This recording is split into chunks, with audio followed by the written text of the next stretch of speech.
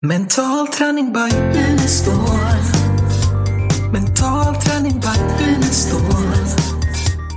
Hej och välkommen till nytt poddavsnitt i Mental träning by Unestål. Idag har vi tänkt att vi ska svara på lite frågor som jag har fått in.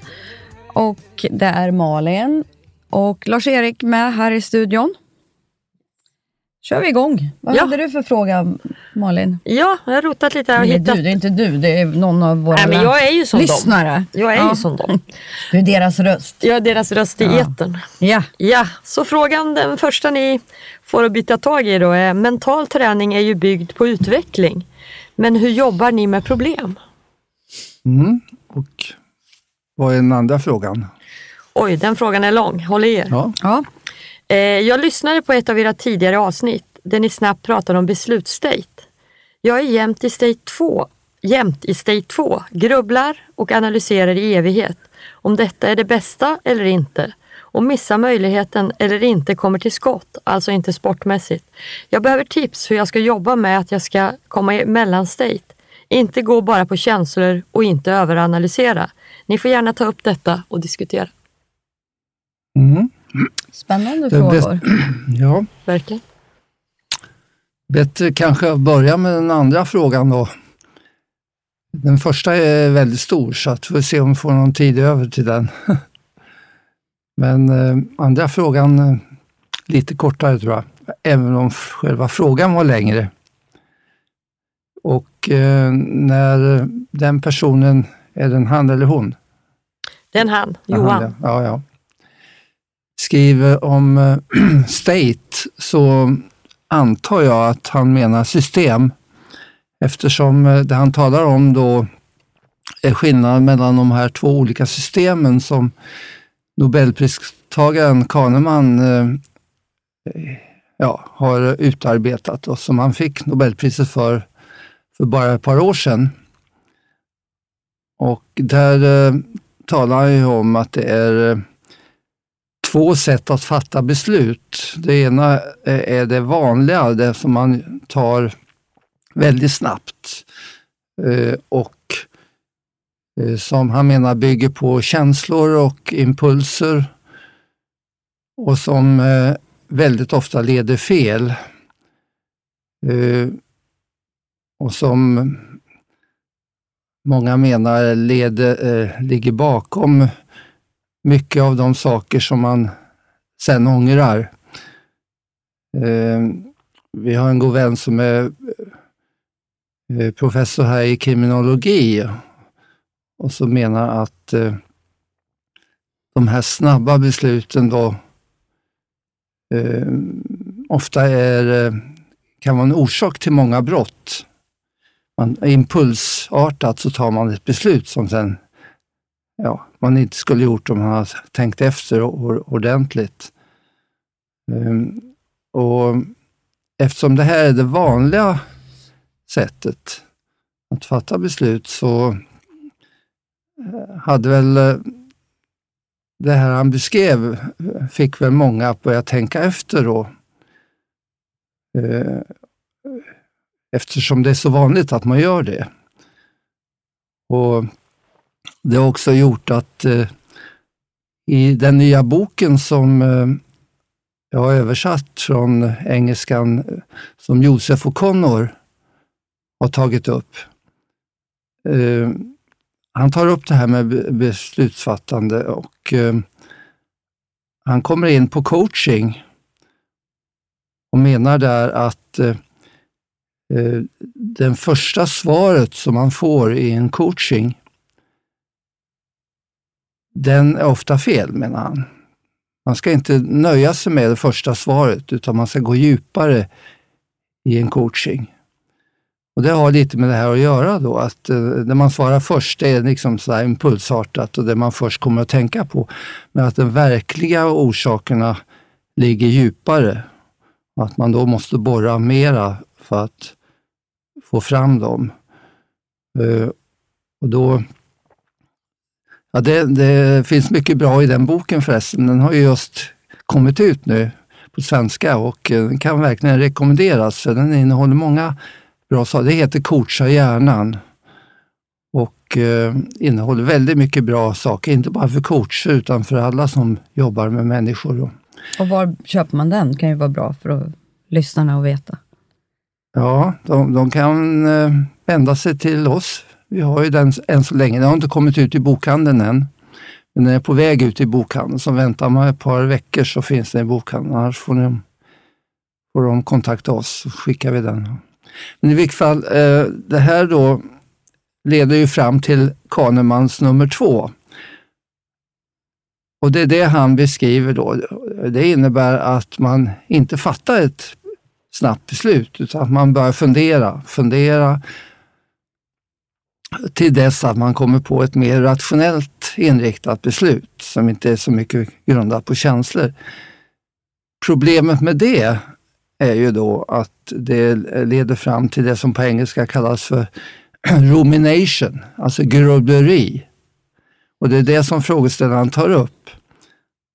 Att nackdelen är att man går och grubblar fram och tillbaka och tar ena beslutet, andra beslut ställer mot varandra och har svårt att komma fram till ett beslut. Så det finns nackdelar då med bägge två. Och då tänker jag, spontant så tänker jag att här kommer ju det som vi jobbar med in i, alltså i NLP, neurolingvisk programmering, att man kan träna upp sig så man blir flexibel. För att det är ju jättebra att man tar snabba beslut i vissa situationer, men inte i alla. Så här bygger man ju på att det är situationsanpassat.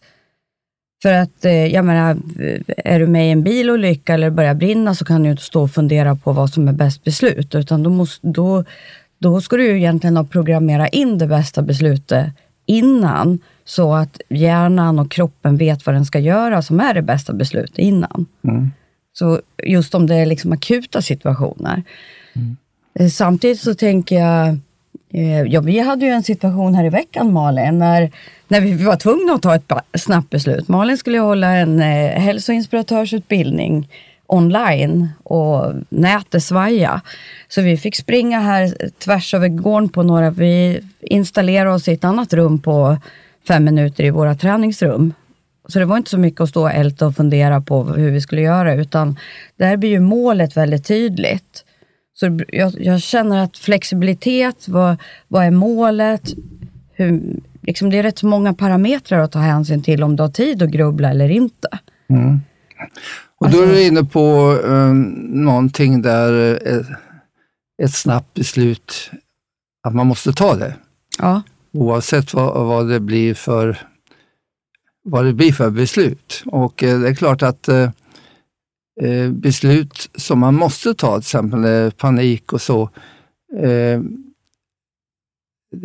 det gör ju att även om det inte är det bästa beslutet så är det ändå ett beslut som man måste ta, eftersom ett beslut måste tas. Och då är du inne på någonting som finns i också mental träning, nämligen att man förbereder beslut. Så att när man måste fatta ett beslut så är det redan förberett. Och att man då snabbt kan fatta det beslut som man redan har förberett. I det här fallet, och det bygger mycket på erfarenhet. Och har man inte varit med om det tidigare så har man kanske varit med om liknande situationer som ni pratade om här då. Så att ni vet ungefär vad man måste göra. Och där är vi inne på en jätteintressant sak, och det är då att vi har, när Kahneman la fram det här för några år sedan och han fick Nobelpriset, så började jag fundera på, är det bara de här två man måste välja på? Finns det inte någonting i mental träning som gör att man kan hitta ett tredje sätt att jobba Så jag skapade det som heter system 3 som jag har skrivit lite om. Och system 3, det har med det bästa från system 1 och system 2 att göra. Det undviker grubblerier, precis som system 1. Och ändå så fattas det inte känslomässigt så snabbt. Och det går ut på att man skissar problem. Man skriver ner problemet och sen, det som ska leda fram till ett beslut, och underlaget skriver man ner. Och sen ger man en order till det inre att jobba fram ett beslut. Jobba fram det utan att man tänker på det. Så att när man väl har skissat på problemet och skrivit ner det, då lämnar man det rent rationellt och intellektuellt. Och sen bearbetas det i det inre, speciellt när man är i ett alternativt medvetandestånd. Och där är man inne på det här med problemlösning, för vi kan använda på samma sak när det gäller problemlösning. Att problem kan lösas av sig självt när man är i de alternativa medvetandeståndet. Där är ju du ofta när du kör din städning, för du får ju mycket till det, du löser mycket och du sätter dina föreläsningar och allting. Jo, men då, alltså det gör jag oftast när jag är aktiv kroppsligt och tapetserar och målar och fixar och donar. Då är det som att min kropp aktiveras till saker som jag ska prestera senare. Om jag ska ha en föreläsning eller jag ska ha fram material, kurs. Så när jag väl sätter mig vid datorn så behöver jag aldrig tänka, utan då kommer det av sig själv vad det är som ska, fast jag upplever inte att jag har tänkt på det.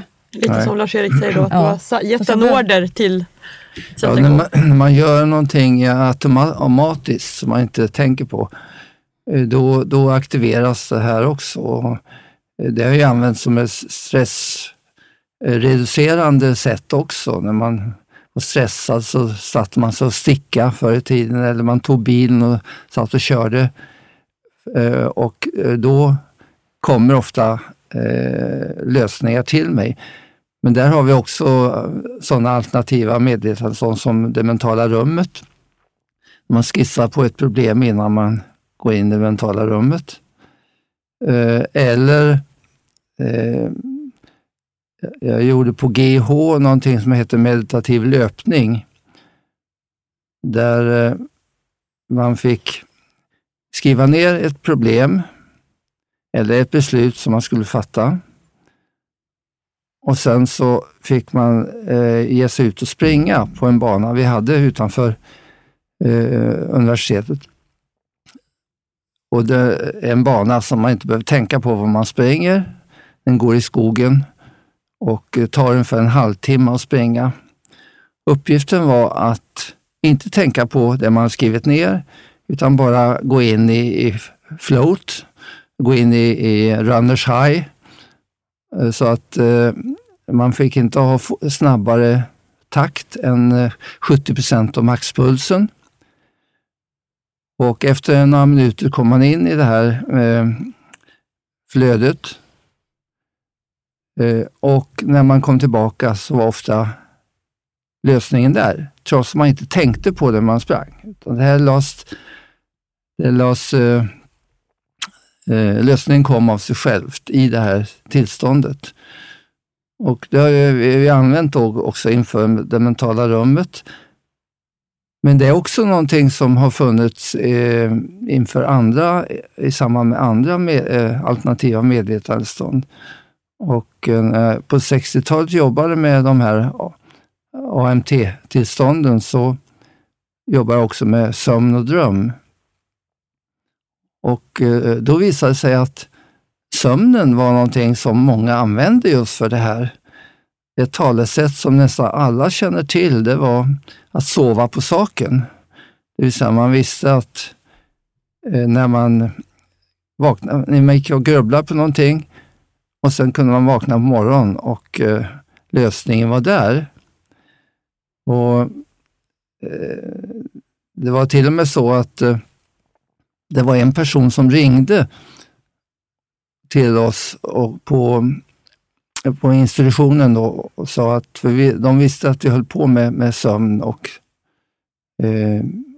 det här med kreativitet, och sa att jag måste få komma in och bli undersökt, för det måste vara något fel på mig. Alltså vadå då? Jo, jag vaknade för ett par månader sedan och plötsligt så låg det en dikt vid sängen, och jag brukar verkligen inte skriva dikter. Jag kände inte igen innehållet heller i dikten, men eftersom jag var ensam i sängen så förstod jag att jag måste ha skrivit den. Och nu har jag nästan en hel diktsamling som är skriven på det sättet, så kan jag få komma in och ni får reda ut vad som är fel. Jag sa att du ska vara glad över att det kommer fram på något sätt. Och då visade det sig att vi började samarbeta med en person som heter Harman, en amerikanare, omkring det här. Och då visade det sig att han hade skrivit en bok som heter Inspirationens ögonblick, som hade ett antal sådana här exempel på människor som hade löst problem under sömnen. Och ett exempel han hade, det var Kekules som fick Nobelpriset Nobelpriset för att han löste det här med bensenmolekylens struktur. Han hade gått och funderat och grubblat på den i flera år, och sen kom det på natten när han sov. Så det fanns ett antal sådana exempel i boken på det här. Så jag gjorde då ett program som heter Arbeta medan du sover.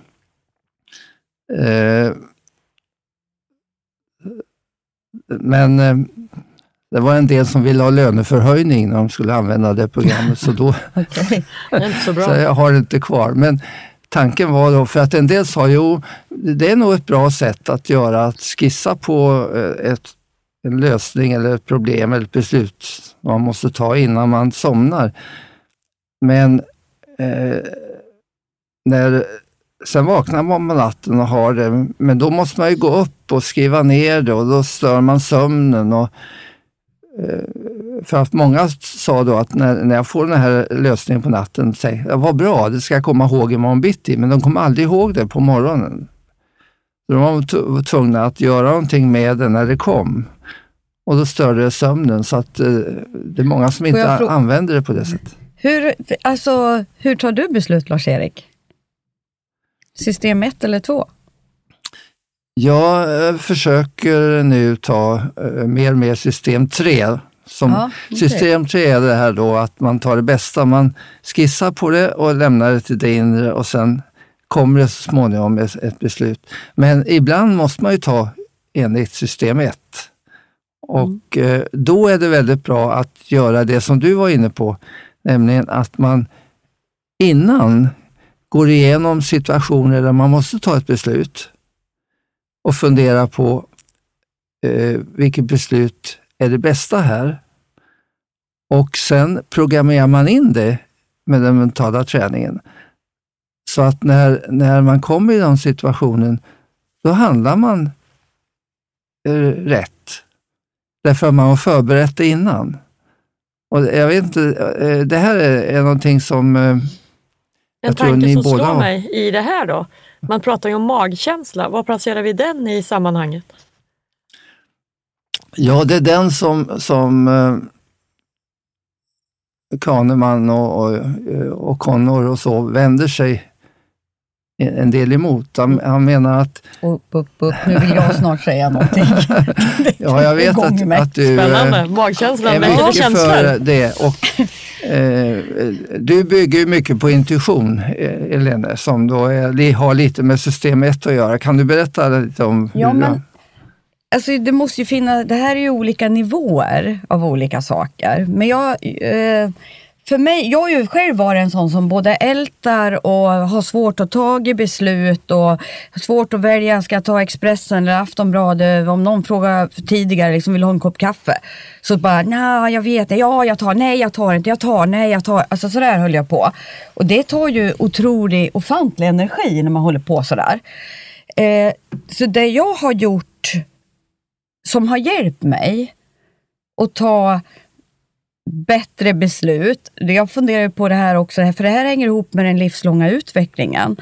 Att man kan inte ta det bästa beslutet, för vi har ju inte alla valmöjligheter hela tiden. Men det jag har byggt upp inom mig, det är ju att jobba med det vi gör i mental träning och NLP och coaching. Att vi har en egen personlig vision till att börja med. Man har någonting att hänga upp saker med. Jag har kärnvärden och jag har tydliga mål. Och de här 3 ska vara kongruenta, de ska vara i samklang med sig själv. För tar jag ett beslut och jag ställer frågan, stämmer det här med min företagets vision? Stämmer det med min personliga vision? Stämmer det med mina kärnvärden och målet? Får jag ett ja då kan jag ta ett snabbt beslut. För att jag jobbar fram vad min personliga vision är. Jag jobbar fram vad jag ska ha för beteende och vad det är som ska styra mig, som jag har bestämt själv, som är viktiga för mig. Och då blir det lättare att ta beslut. Så det är ju ett tips till den här killen som ställer frågan, att börjar man jobba liksom med, man tar reda på vad gör att jag känner mig kongruent och i samklang med mig själv, så blir det lättare. Då kan man ta både snabbare och beslut som är bra för mig och hela min omgivning. Men sen tänker jag också, det finns ju, vad jag tror så är ju hela världen uppbyggd av dualitet. Det finns 2 sidor av allting. Så vad du en dualitet? Det finns 2 sidor om allting. Yes. Och det innebär att vad jag än väljer så kommer det både vara positivt och negativt i något system, för någon människa, för någon runt omkring mig. Och då kommer vi in på din orka-modell, där man faktiskt får acceptera det.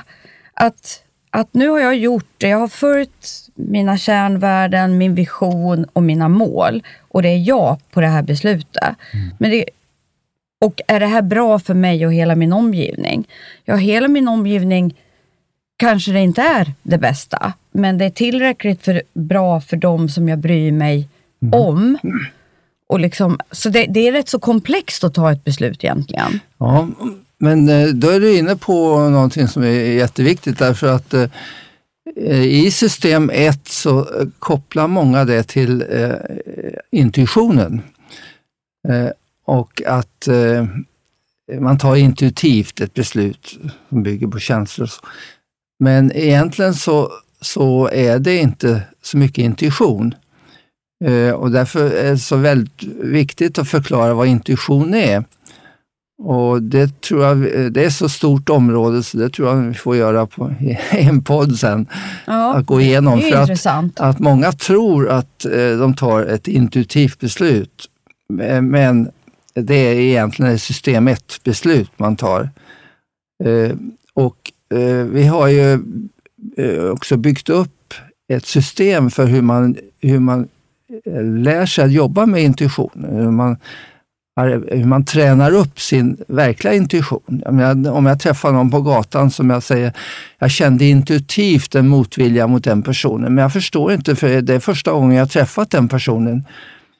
Ja, då beror det ju antagligen på att den personen påminner om någon person som jag haft någonting emot tidigare, och sen för jag över det på den första personen.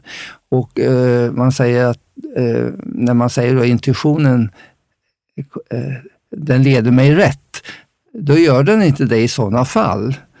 Och kärlek där brukar första jag skilja ögonkastet. På intuition och vad som är triggers och ankare. Ja, visst. Så där skulle vi också kunna prata om ett helt program om vad är skillnaden mellan det och hur vet man vad är en trigger och vad är intuition. Ja. Men också det du pratar om, Helene, som jag kan känna att utifrån kunskap och jobbat med mig själv, när jag slutade med idrottskarriären så var jag rätt vilsen vad jag ville och hur jag skulle ha, och jag hamnade i olika sammanhang för det lät bra och trevligt. Men jag hade ju inte koll på mina egna kärnvärden och mina egna mål, så jag hamnade överallt, och så fick jag ju liksom göra hela grejen och konstatera att det här var inte där jag skulle vara. Medan jag idag känner att jag kan ställa det emot hela tiden, och då går det ganska fort när man ska ta. Och då kan känslan ihop med den kunskap man har byggt upp göra att det blir så mycket enklare att göra valen. För där är ju också, jag tänkte på, För där kommer ju egot in, om det nu finns något ego. Men just det här när man behöver bekräftelse. För där har jag ju också varit att jag har tagit beslut utifrån att jag känner mig bekräftad. Fick jag det här jobbet? Vad glad jag är. Och så säger jag liksom ja till massa saker som när jag väl ska göra dem inte vill göra. Mm. Så att på något vis känns det ju viktigt med ditt system 3 som den här Kahneman har missat, känns det lite som. Visst. Att man kan förbereda sig. Så att, jag hoppas på Nobelpriset. Men det känns ju viktigt att ha en slags baslinje. Vad är det jag ska ta mina beslut på så att det blir så bra som möjligt? Mm. Och där är du inne på det som du har pratat om nu lite om, nämligen att man kommer fram till ett beslut innan någonting händer. Mm. Alltså man programmerar in en lösning för en situation så att man inte behöver ta beslutet då. Vi vet ju till exempel att orsaken, jag brukar ta när vi jobbar med stress, ta skillnaden mellan vad rädsla kan leda fram till och en hög sympatikusaktivering. Till exempel om man är ute och möter en björn i skogen så blir man rädd. Och den rädslan kan göra att man orkar springa snabbare och längre än om man inte har träffat björn i skogen och inte har blivit rädd. Så rädslan hjälper mig att fungera bättre.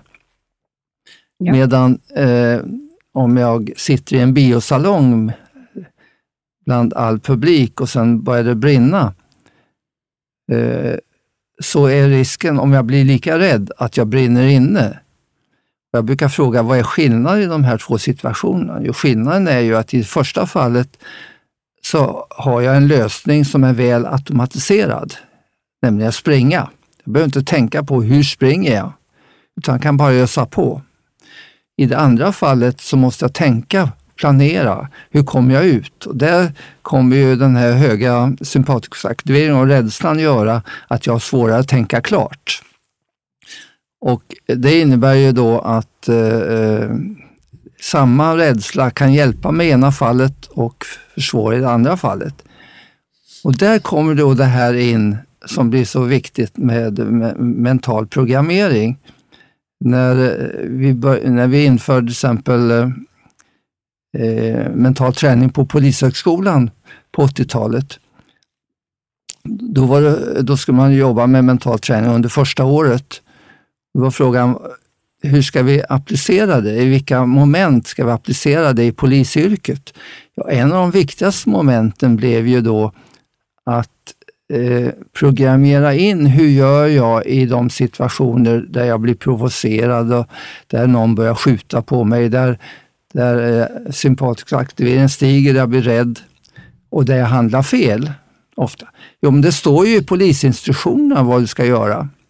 Jo, det är bara det att men när man blir rädd, då försvinner de här intellektuella instruktionerna. Man kan inte tänka klart. Och då blev det ju så att, ja men då kan vi göra så att i det mentala rummet så översätter du polisinstruktionerna till bilder. Du ser dig själv hur du ska handla och så programmerar du in det. Precis som idrottare gör innan en tävling.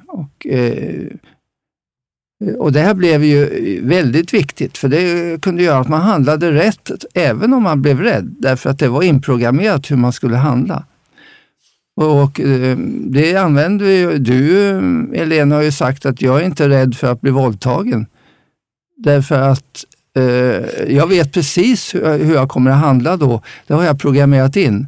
Medan om man inte gör det, vad händer då? Jo, i en sån situation som är så provocerande så handlar de flesta in i att den sympatikusaktiveringen går över i en parasympatikusaktivering. Parasympatikus tar över, det vill säga alla tankar försvinner, rörligheten försvinner, man blir helt låst, det som heter stel av skräck. Man kan inte röra sig ur fläcken. Man kan inte ens ropa, skrika. Och det används ju mot kvinnor förr i tiden i rättsfall. Där de sa, ja men du skrek ju inte ens på hjälp. Du gjorde ju ingen motstånd. Domstolarna visste inte förr i tiden att det här är ett tillstånd där man inte kan göra någonting. Man blir helt lamslagen som man kallar det.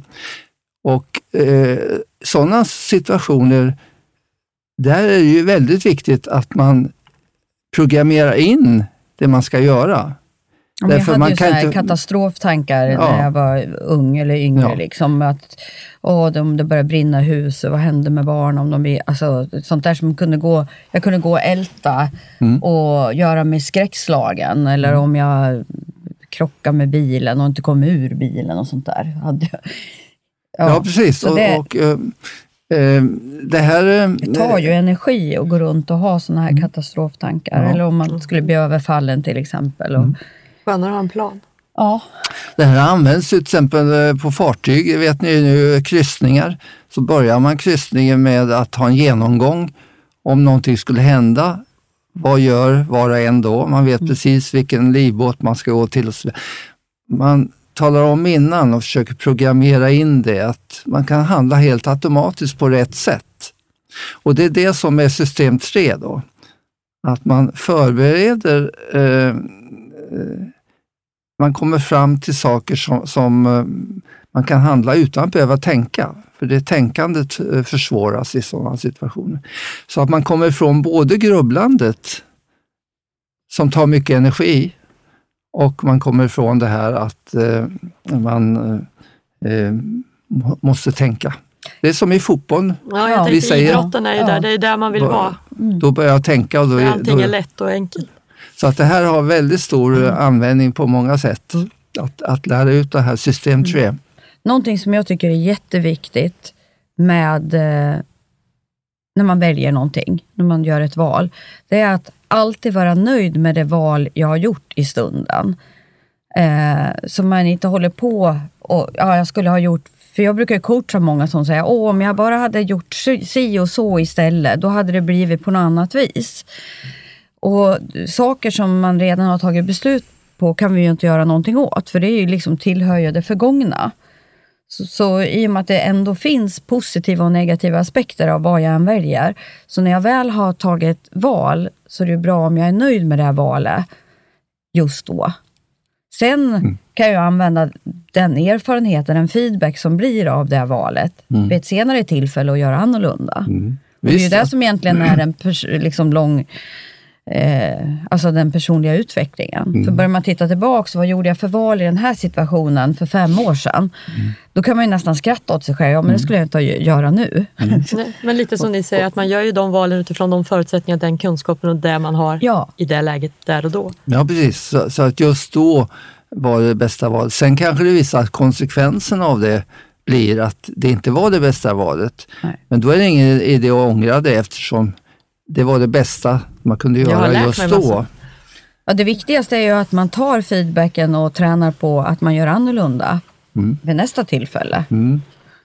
Och där är det ju en annan sak som vi kan komma tillbaka till kanske någon gång, nämligen att vi säger ofta att det är viktigt att kunna välja, men samtidigt har det blivit en belastning idag genom att vi har så mycket valmöjligheter att många människor råkar in i svårigheter därför att det är för mycket att välja på. Och det kan orsaka mycket oro och grubblerier. Så att det är ett stort område här med, samtidigt är det bra med mycket information, men nackdelen med det är ju ett stort område som har med det här att göra. Jag tänkte på en sak innan vi rundar av. För om det har kommit in nya lyssnare. Du sa AMT, du kanske ska bara sätta ord på det så de förstår. Alternativ medvetandestånd. Ja. Precis. Jag bara tänker, kommer in nya lyssnare så är vi med. När det gäller problem bara så finns det finns ju, ni vet, problemanalys som man talar om. Och det har inte vi hittat på, men vi brukar tala om 7 stycken saker man måste tänka på när man får ett problem. Och det har då med analysen att göra, och det är de här 7. Vem äger problemet? Är det verkligen jag som äger det eller är det någon annan som äger det? Är problemet viktigt? Ibland jobbar vi med saker som inte är så viktiga och ägnar mycket tid åt det. Är problemet lösbart inom överskådlig tid? Är det inte det, varför ska jag då ägna tid åt det? Kan jag lösa problemet? Ja, kan jag inte lösa problem, varför ska jag då ägna tid åt det? Vet jag hur jag ska lösa problem? Nej, då får man göra som i coaching, där man inte där man går från problem till lösningen. När någon kommer med ett problem går man istället till vad kan jag göra åt det? Vad är lösningen? Vill jag lösa problemet? Det är inte alltid som man vill det. Nej. Vilka konsekvenser har det för mig och min omgivning om jag löser problemet? Ibland Lite kanske det som blir då är. värre. Så att det är sådana frågor man får ställa innan man överhuvudtaget börjar syssla med ett problem. Mm. Och där är det ju ett stort område, nämligen att vi ägnar mycket tid och energi åt saker som vi ändå inte kan göra någonting åt. Men bara sätta perspektivet som du gör på problemet kan ju lösa det. Att man hittar lösningen. Mm. Mm. Ja, visst. Men där är det ju väldigt viktigt att man just när det gäller problemlösning, att man ägnar energin åt de problem som är viktiga och som jag kan göra någonting åt. Mm. Jag menar, det är väldigt viktigt saker som har med hur situationen är i världen. Men om man ägnar väldigt mycket energi åt det, tankar på det här kan jag inte lösa, det går väldigt mycket energi, man blir nedslagen och så vidare, så är det ju bättre då att fundera på vad är det i min närmaste omgivning som jag kan ägna min energi åt och som kommer göra världen bättre i det lilla. Så där är det väldigt mycket saker som har med det här att göra. Vad man ägnar sin energi åt för typ av problem då. Mm. Har vi svarat på de frågor? Svarar vi på den där första? Eller ska vi ta den? Ja, den får vi nästan komma tillbaka till. Ja, den kommer vi tillbaka till då. Ja, tiden har gått nu. Mm. Så vill jag runda av och du har din e-mailadress som du ska... Ja. Ifall det är någon av er som har fler spännande frågor till oss. Och den är ju fragor@unestal.se. Härligt. Ut i solen. Ha det så bra, ha en fin söndag och vi hörs nästa vecka. Hej då. Hej, hej. Mental träning by Unestål. Mental träning by Unestål. Mental träning by Unestål. Mental träning by Unestål.